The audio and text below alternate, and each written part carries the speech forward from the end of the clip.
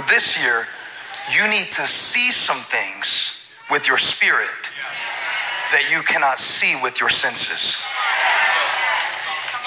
And the reason this is so important is because if you don't recognize where the enemy is attacking you the most frequently and ask God to give you insight into the places of your greatest vulnerability, you will spend all of your energy this year fighting battles that you could have avoided if you would have learned the lessons of last year. Y'all don't like this part of my sermon? I know. Makes you mad when you realize that a lot of the battles that you fought, you could have avoided if you had listened to what was on the inside instead of responding to what was on the outside.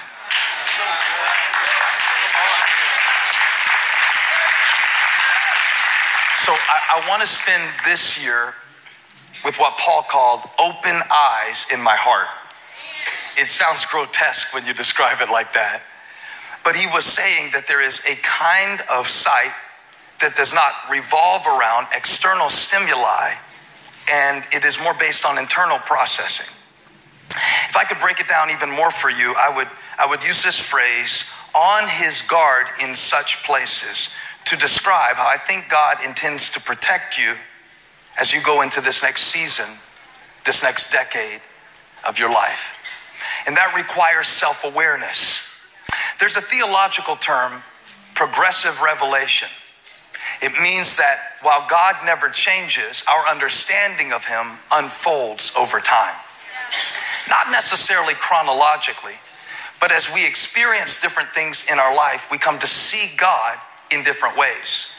Even the Bible is constructed with the progressive revelation in mind, so that you see concepts introduced in the book of Genesis that are mirrored in the book of Revelation. That's the first and the last.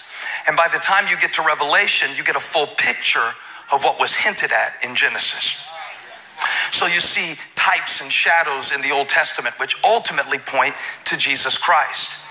But they're pointing to something that you have not clearly seen yet. Life is this way. It is that many of us in this season of our life are going to see things that we only saw a shadow of in a previous season of our life. Progressive revelation means that God wants to show you some things about himself and even about you that will cause you to be able to avoid what I call unnecessary roughness. It's a football term, but it also applies when we're going up against the devil. And let me help you with something real quick.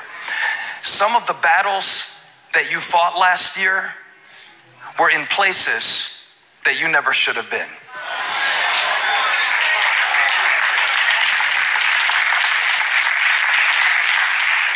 I know it's supposed to be a praise party, but before we party, can I preach for a moment?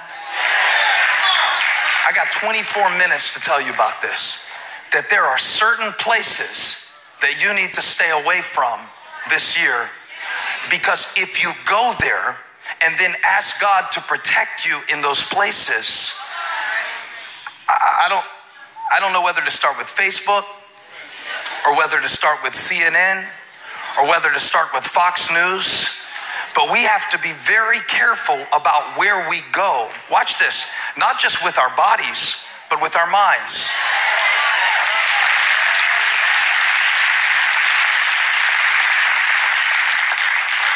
Because it is very possible that God is trying to warn you about certain places that every time you go there, you start feeling judgmental. Or every time you go there, you start having comparison. Or every time you go there, you start feeling like your life is missing something. And if I were you, I would put that Bible app on the front screen of my iPhone this year. For those of you who aren't saved yet, you might have an Android, but you could put the Bible app on there too. And I would find that thing that deletes some of the other apps. And can we all just make a covenantal agreement in the presence of God on this, the last sermon of 2019? Let's all not post our workouts until we have been doing them consistently for at least 4 weeks this year. Can we do that? Now, look at somebody and say, I don't have to post it to prove it. Because if I do the work, you will notice the results. I won't have to screenshot my sweat on the floor. Nobody wants to see your spandex. Thank you very much. Do a rep in the secret place. We'll know. We'll know. And it's really interesting how certain places bring me into vulnerability. And I just want to ask the question, have you lived long enough to know yet where you're most vulnerable? There were certain places where the enemy intended to attack, but because the king had somebody on the inside. Wouldn't it be nice to have somebody on the inside that could tell you, like it can tell you where there's traffic, and it can show you on the GPS where there's going to be traffic? Wouldn't it be nice to have somebody on the inside, like Elisha was on the inside and he was feeding information to the king saying, don't go there? Wouldn't it be nice to have somebody on the inside? Wouldn't it be cool if you didn't have to go into this year alone, but you could have somebody on the inside? Wouldn't it be awesome if when Jesus Christ went to heaven, he sent down his spirit to live in those who would believe in his name? Wouldn't it be awesome if you had somebody on the inside, the Spirit of truth, the Spirit of righteousness, the Spirit of God, telling you, don't go there, don't think that, don't complete that, cut off that conversation, don't give them all that information. And here's the beautiful thing about it. God will show you where to be on your guard if you will give him the opportunity.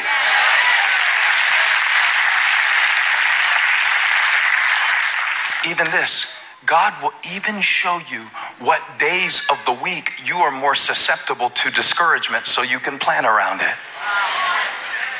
Y'all don't believe in God? You don't think he's in you?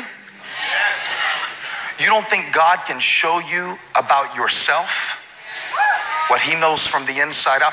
You don't think the one who created you knows how to counsel you? And yet we all the time, we go into states of discouragement and then we try to pray our way out of them. But we got discouraged because of a mental game that we played. And no cliches can rescue us. New year, new you.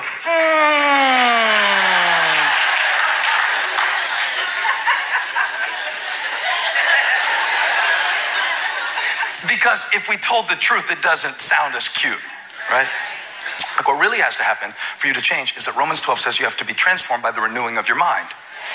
Okay? So that means that you have to do things a different way for a long time until the pathways that were in your mind, called neural pathways, that were causing you to do the things that you don't want to do anymore, whether that's an addiction to pornography, or whether that's an addiction to a substance, or whether that's an addiction to food, or whether that's an addiction to gossip, or whether that's a addiction to judging people who struggle with pornography, food, or substances, because I can preach to everybody in the room.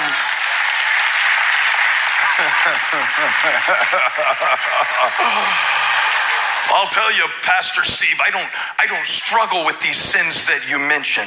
It's actually great because I'm starting this new year with a pretty clean slate.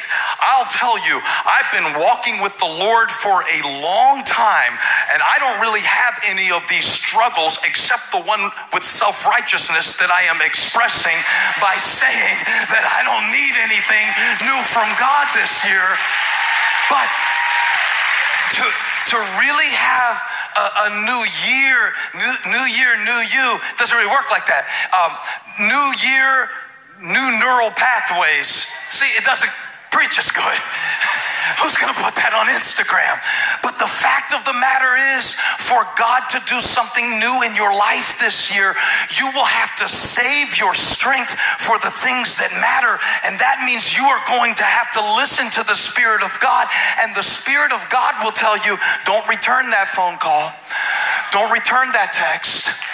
Don't even go there. You'll start thinking something in your mind, and the Spirit of the Lord will show you, you can't afford to play with that. You can't play around with the devil and then ask God to deliver you from the devil that you were playing with. There are some places you cannot afford to go this year. Your soul cannot afford it. Your joy cannot afford it. Your peace cannot afford it. And I've got somebody on the inside that can show me where the attack is. Wouldn't it be cool if some of the battles that you fought last year, you could avoid this year? So you'd be singing, this is how I fight my battles. And you're just sitting there. And they're expecting you to be swinging, but you're not fighting your battles by swinging. You're fighting your battles by staying away from the places. I know this is heavy for a party, but I gotta preach it, because God will not strengthen you for a battle that He did not call you to fight.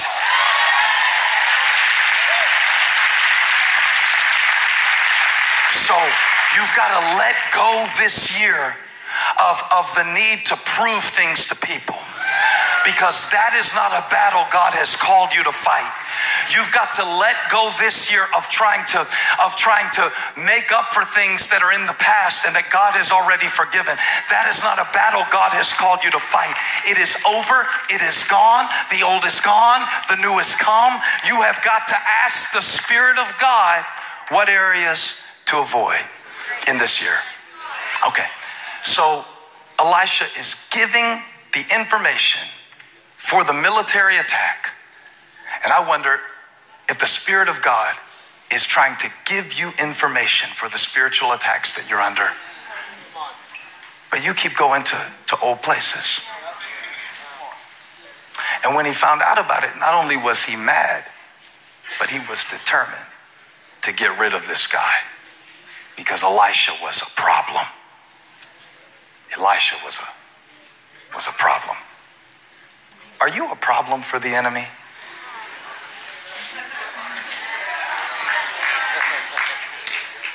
I'm going to tell you how you can know if you are. If nothing ever goes wrong in your life and you never burn the toast,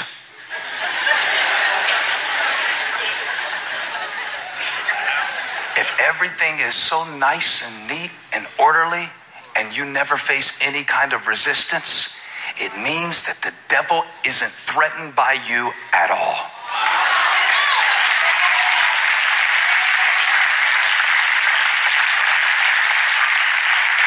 And here's how I know that from the text, because again, we often perceive that the presence of God is proven by the absence of problems, right?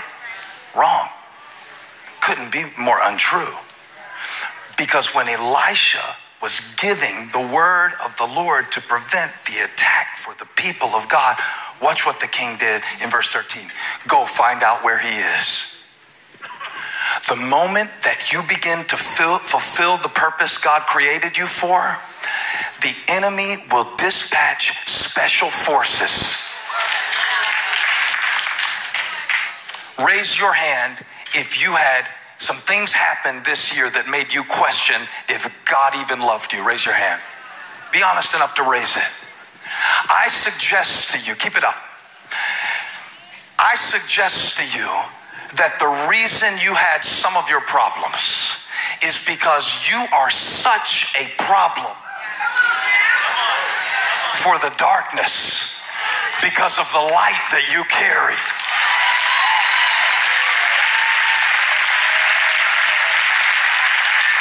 Somebody shout, I'm a problem. So let me tell you how you can prove that God is with you, okay? The way that you can prove that God is with you is not by the fact that nothing bad ever happens to you. The proof, my mom used to say, the proof is in the pudding. Well, I found out when it comes to the things of God, the proof is in the problem. How do I know that God is using me and that He has great plans for me? How do I know that God has put a big calling on my life? How do I know that God has something outstanding for my future? I know the size of my calling by the size of my problem. Y'all shout if you've been through something this year.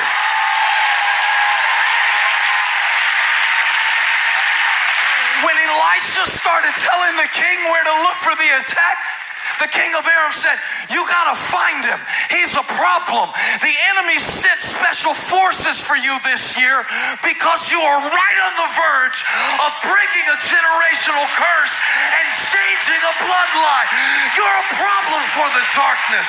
You're a problem.